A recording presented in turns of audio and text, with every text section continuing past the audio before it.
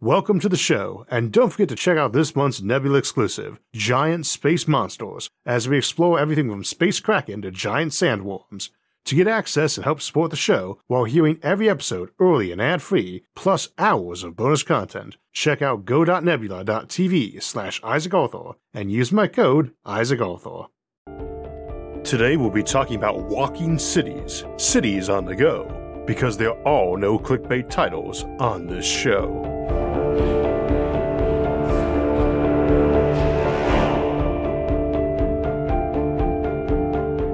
So today's topic is mobile cities, and we'll be covering everything from small settlements to big moving metropolises, from those floating on sea or in the sky, to those running around on giant legs like a spider tank, or big tank treads, like the behemoths we see in the film Mortal Engines. Now, to some degree, we don't need to know the reasons why we might want a city to be mobile, just how to make it work.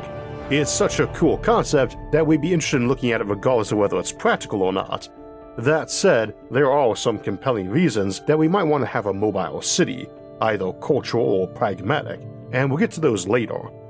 We'll take a look at some of the examples in science fiction, from the crazy to the more plausible, but we will also ask how we could make these things practical and what sorts of cultures might make them so. We also need to acknowledge from the outset that all cities are mobile already. If you look at maps of cities over generations, they tend to creep around the landscape like some sort of amoeba blob. There have been cases where entire cities have been moved by disassembling and moving the very stones they are made from, like Kiruna, Sweden, that is currently being moved 3 kilometers east, building by building, a process that will take over a decade and is planned to be completed in 2035. Today we're contemplating considerably faster moving ones, but those moving around within a world, not orbiting it or some immense spaceship or habitat that itself moves like an Ark ship or an O'Neill cylinder. And we're also not really thinking about cities that are established and expecting to be permanent, but instead end up being moved for another reason. In history, this is the bulk of examples. For instance, where a city needed to be moved away from a specific place due to the construction of a dam that would leave the area flooded, or needed to be moved off a floodplain or to higher ground because of rising sea levels. Instead, we were looking for settlements that move around by land, sea, or air, or maybe on ice or lava too, and possibly even disassembling and reassembling itself periodically. In the end, so long as you got a couple key technologies, you can absolutely make these sorts of moving cities work.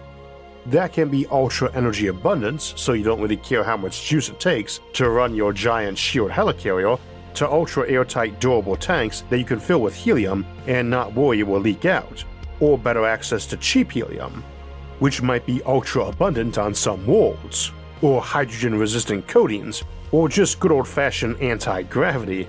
We'll discuss those options and more in a bit, but the real problem with mobile cities isn't if you can build one, but for what reasons you would.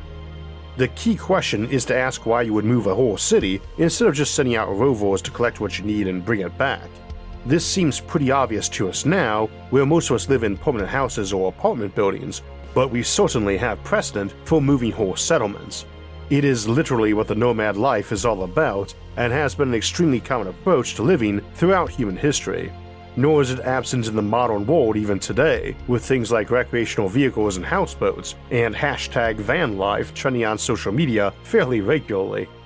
One difficulty with nomadic life is it tends to limit you to what you can carry, and you need to make do with no infrastructure. But we shouldn't take for granted that weight restriction is as important in higher tech civilization, or to a culture which being nomadic is vital to their way of life. Higher tech options can decrease mass, or make it easier to carry mass. After all, how heavy is a wall between rooms or a floor if it is made out of some super strong material and highly insulated against heat and sound? How heavy is it if every wall is actually a tank you fill with water or fuel for more insulation and as storage, or with helium? How many rooms does a house really need when your residents are packed full of augmentations, allowing them to watch shows or plug into VR without any gear, just direct neural linkage?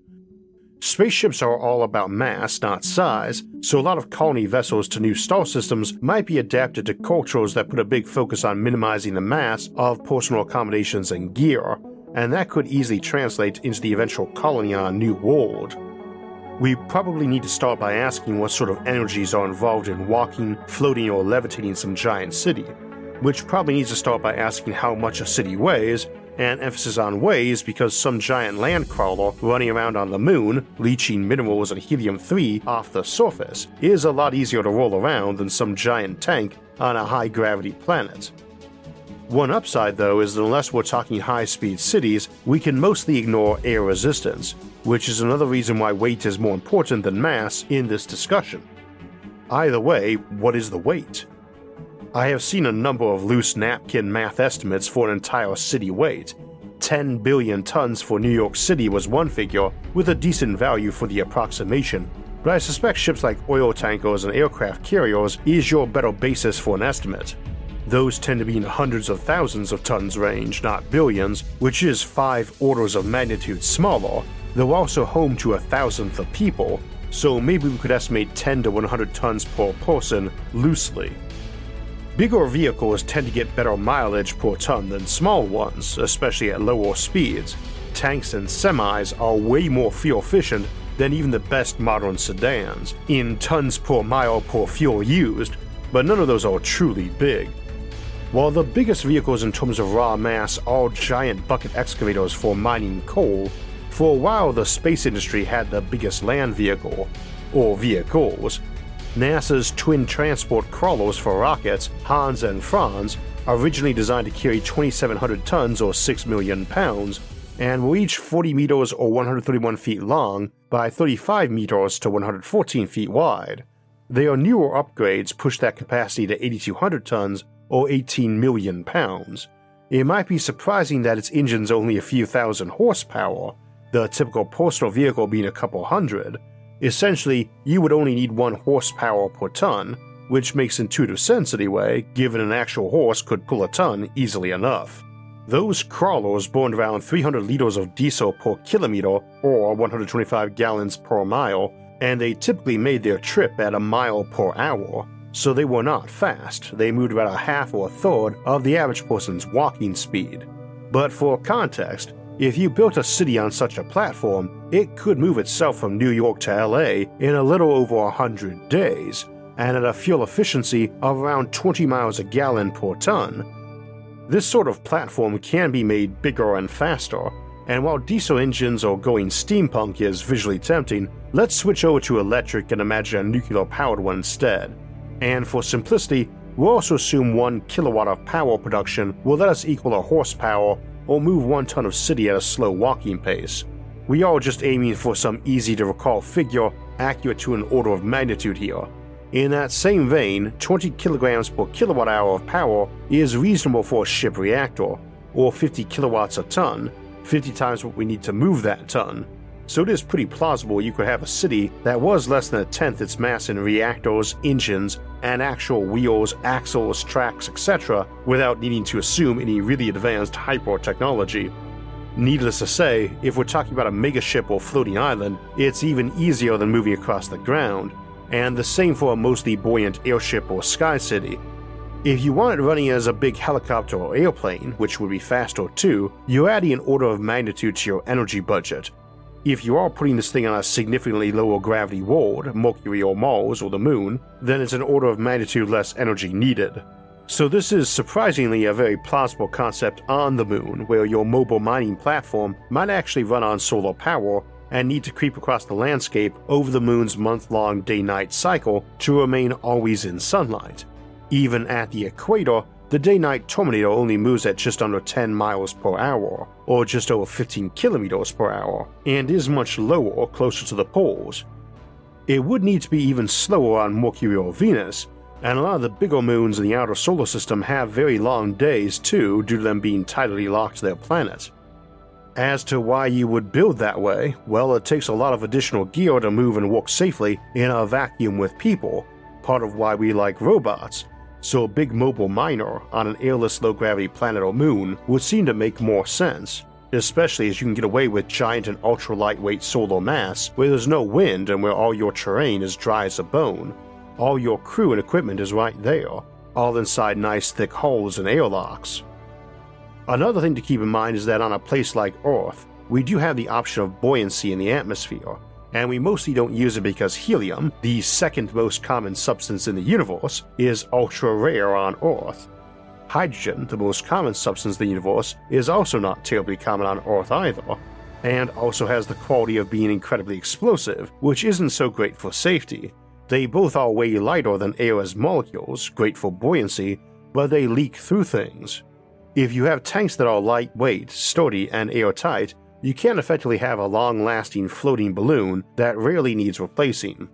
We do not necessarily need an entirely buoyant structure floating over the landscape, but if you can make strong, durable parts that are hollow but filled with lightweight gas, or even vacuum if you can make them strong enough, an awful lot of your structural weight might be decreased, while adding in a lot of buoyancy to cut weight down. Needless to say, some sort of awesome anti-gravity technology is even better. That is really the only way you can get away with airborne floating fortresses or upside-down mountains with cities on them, which are so popular in the fantasy genre, like the Wizard Enclave cities of Netheril in the Forgotten Realms. They are usually doing it by some variation of magic, but barring anti-gravity, you can only do that if all that height and depth is made out of a net buoyant material, which rock obviously is not.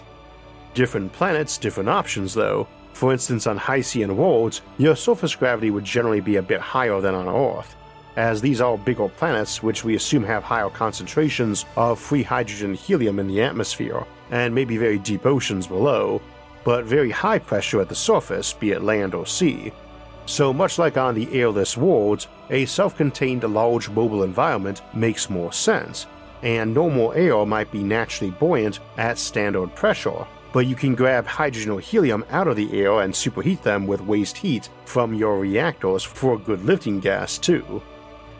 Just keeping to our earlier figure of needing a kilowatt a ton to move a big land crawler on an Earth-like planet, and more if you want to go faster, we should probably note that the viability of this is very dependent on your energy cost and vehicle maintenance cost. If you got some sci-fi sturdy material like adamantium to be building your tracks and axles out of, and some fusion reactor gushing out megawatts for pennies, yeah, this sort of mobile city works just fine, and in point of fact, is a lot cheaper to move around than those big mobile space habitats we often discuss, especially at the interplanetary scale. We are also assuming that roaming cities are self-propelled in this case, but you could have dome habitats, even very large ones, that were built with being lifted in mind, and many such mobile cities exist, but are stationary until a swarm of big heavy lifters come by to move one, then head off to help migrate one of its sister cities. It's not really a weight issue either, even in a modern context. Your typical modern home mass is between 40 to 80 tons, so using our earlier figure from the NASA crawler, you would only be burning 2 to 4 gallons of diesel per mile you wanted to move, and at modern cost that would be $10 to $20 a mile, and moving halfway across the state might only cost a few $1,000s, which is certainly a better option than many days spent packing and unpacking, and all the time and cost with realtors and movers. It's not really that we would expect a post-scarcity civilization to have every house have its own means of transport, but it might get a lot more plausible that mobile home, in a future context, might mean one built with the idea that you could untether the house and then some massive megacopter could swing by, attach tethers, and lift some 500-ton mansion to your new preferred address, possibly all during a single afternoon while you are off running errands, and without even spilling the water glass you forgot and left on the kitchen table. Which is a thing to remember in terms of these big mobile cities. You would expect them to be vibrating and shifting around a lot and quite loud.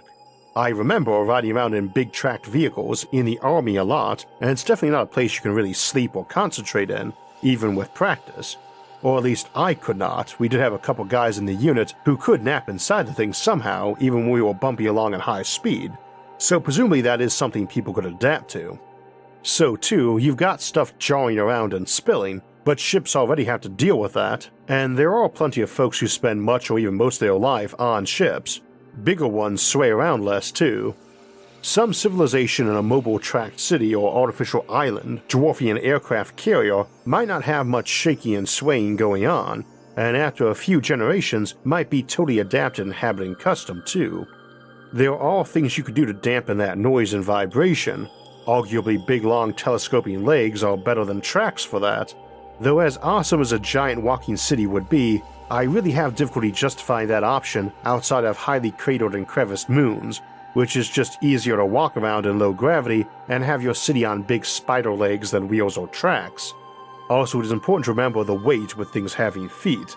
Some big tracked vehicle that has nearly as much track surface area as the vehicle has would leave huge ruts on anything but very hard ground, and the bigger a critter is, the even larger its feet need to be to distribute its weight so it doesn't sink, just like walking on soft ground wearing riding boots versus high heel shoes.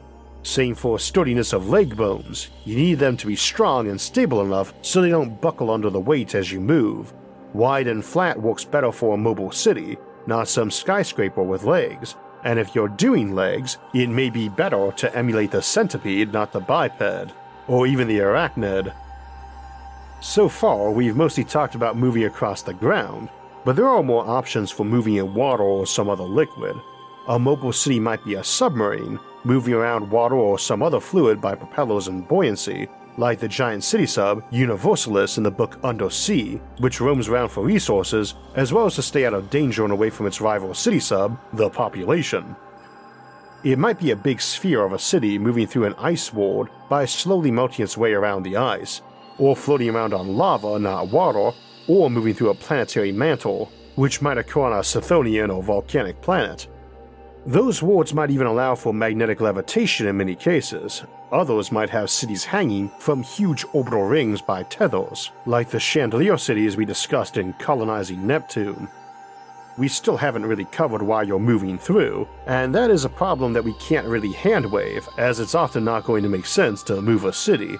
It definitely does in some cases though, and a big spaceship designed for continuous thrust, powered by a torch drive or a micro black hole, might just land and power down on a planet like a giant skyscraper or arcology, or even just roll over the surface with the engine on. Though unless it's using something more benign like neutrinos or dark matter for its thrust, it would be like rolling over the landscape with a giant flamethrower. But let's start with the easier to justify cases. Floating cities on Venus or huge gas refineries on Jupiter or Neptune, where movable cities are basically the only option for being there.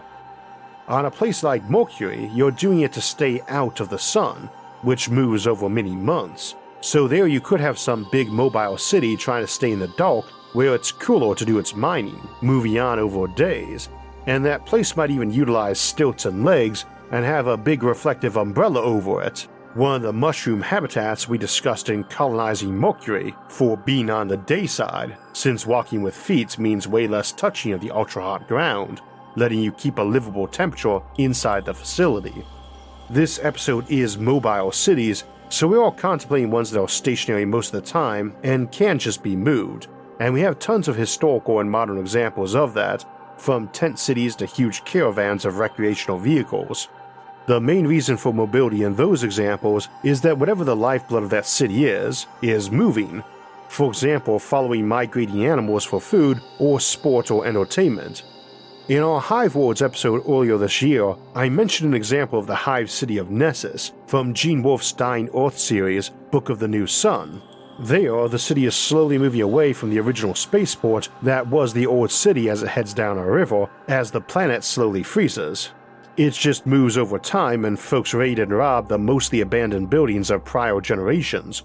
Mobile cities pillaging the world definitely work well in more dystopian settings, be they post-apocalyptic or dying Earth, but it's viable in other cases too, even on modern Earth. And also it's important to note that although most mobile cities are moving towards something that its inhabitants want, like more resources or better weather, a city also might want to move away from something it doesn't want, be it a political threat or even bad weather. We could imagine a mining operation wanting to pull up and out of Dodge if a super strong storm developed on the planet or the moon it was working on, or if a volcano started to erupt and threatened to melt it completely. Moving around based on either wanting to go towards something or away from it is obviously very common in hunter-gatherer cultures, but it's normal enough in agrarian ones too. In the plain states like Kansas, it really isn't unusual for harvesting those vast fields of wheat to involve basically a rolling wall of vehicles and a lot of harvesters to make a 1,500-mile trek from there up to Canada, just harvesting fields as they go. I could imagine a world in which that was state-owned or organized where some single huge mobile harvester, miles wide and fairly thick, just rolled non-stop over the monocrop field both night and day, same for planting, and was just a mobile town, complete with shops and schools and churches and such. But a mobile city might not need to use much power either, especially if it relies on other things that can move, like ocean currents or wind patterns. The raft in Neal Stephenson's Snow Crash comes to mind here. The Black Market hub city was a loosely connected flotilla of ships instead of a single structure, and being that it was too big to steer in any meaningful way, it mostly moved by ocean currents, with some slight diesel power to get it to the right places, and traveled all around the Pacific over the span of several years. So that example brings us to the next thing to consider. A mobile city also need not be a single huge machine. It might be a bunch of components that can move separately and reassemble on the end, or separate for a while and then rejoin into a larger group, or move together staying loosely connected the whole time. The Freedom Ship proposal, which was more like a fleet of barges than a single ship, was designed as a mobile community of up to 80,000, and we discussed that general concept more in Seasteading, where you might have a lot of square or hexagonal standardized components that could just link back together as a grid of whatever arrangement you wanted, and with bits coming or going migrating themselves. The same applies to floating cities in the sky or on gas giants or places like Venus. There are a few practical reasons you might want to do this too. For any kind of seasonal shift, it might make sense to reconfigure the city to take advantage of different temperatures, available resources, or any number of other things that can come on a cycle. These need not be external forces either. It's easy to imagine any number of cultural reasons to reconfigure or move a city based on human whims, like the Aurora Borealis, moving north according to the 11-year solar cycle so you're more likely to catch them, or avoid the rainy west coast of North America for the peaks of the El Nino Southern Oscillation cycle, and instead enjoy more sun by floating your city near Japan, where it will be sunnier. And while you're at it, why not reconfigure the city to get rid of all the tall buildings for optimal viewing for the Tsukimi, the traditional autumn moon viewing festival? As for how to get it done, it's all about the technology you have on hand. For instance, the city ship of Atlantis from the Stargate franchise is first shown to us as a fully functional spaceship, able to travel between galaxies, and we frequently contemplate giant spaceships bigger than cities on this show for mundane interstellar colonization, and whole planet ships for intergalactic colonization. So it's worth keeping in mind that those spaceships, while not designed for atmospheric travel or orbital insertion, would not generally have a problem floating around on an ocean, or under one for that matter, even without the powerful force field Atlantis uses for deep diving itself in that show. If you've got shields and abundant energy or anti-grav, then it all works just fine. Low gravity makes it easier too. In the John Carter film set on low-gravity Mars, the Zodanga have a mobile city, though they don't have that in the original books, just the film. Mortal Engines does have it in the film and the book, the attraction cities, that can move around the post-apocalyptic landscape to avoid earthquakes and volcanoes and so on, and eat other cities, moving or not. The notion of municipal Darwinianism in the setting is a fascinating one, albeit I couldn't rate it as super realistic. We see a couple other examples in the Warhammer 40,000 setting too, Ambulon from the Dark Heresy setting that migrates between different types of resources it needs. Floating ones like Atlantis are common too. The video game Civilization Beyond Earth has migrating floating settlements in the Rising Tide DLC. And again, the fantasy genre loves them, the floating cities of the Wizard Kings of Netheril from the Forgotten Realms, or the flying castles from Dragonlance come to mind. And there are tons more. They are also quite the staple of the steampunk genre, be they tracked or the ones walking around on legs. I can think of lots of various plausible scenarios for world setups or cultures or combinations of technology that might make such a place reasonably common, but probably never the main way humanity housed itself. On planets, anyway. As channel regulars know, we tend to assume most humans will live in artificial space habitats like O'Neill cylinders in the future, and those are inherently mobile. And in that regard, we would assume mobile cities would be the norm for humanity, whether it's orbiting a planet or migrating around to new asteroids to mine, or turning the engines on and moving your whole giant O'Neill cylinder to a different region of the solar system, or even a new solar system. So yes, mobile cities will be a thing in the future, probably both on and off planets. How well they match up with their portrayals in fiction is hard to say, but whether or not those portrayals are realistic, I think as we move into the future, there will definitely be places for moving cities too. Last week we were talking about lunar mining and refining, and after I finished that episode, I felt something missing was looking at the lives miners on the moon might have, particularly nomadic prospectors, and today's topic reminded me we can build huge mobile mining platforms that might be as populated as an offshore oil rig or small town. So I did a bonus episode, Nomadic Miners on the Moon, which is available now exclusively on Nebula, our streaming service, where every episode comes out early and ad-free, both our videos and our audio-only podcasts. No ads or sponsor reads, like this one. If you subscribe to Nebula, not only do you see every regular episode of SFIA a few days early and ad-free, but we have lots of bonus content, including extended editions of mini-episodes, as well as bonus and exclusive content like Nomadic Miners, Orc Ore and Free Will, Conformal Cyclic Cosmology, Planets vs. Megastructures, Space Freighters, Colonizing Binary Stars, and many more. Nebula is a streaming service started by creators for creators and their audiences, and is going to be the largest creator-owned streaming service with tons of great content from an ever-growing community of creators. Using my link and discount, it's available now for just over $2.50 a month, less than the price of the drink or snack you might have been enjoying during the episode. And it goes to supporting new content from myself and other creators, like our new feature, Nebula Classes, so it's 2 for the price of 1. When you sign up at my link, go.nebula.tv/IsaacArthur, and use my code, IsaacArthur, you not only get access to all the great stuff Nebula offers, plus now classes, you'll also be directly supporting this show. Again, to see SFIA early, ad-free, and with all the exclusive bonus content, go to go.nebula.tv/IsaacArthur.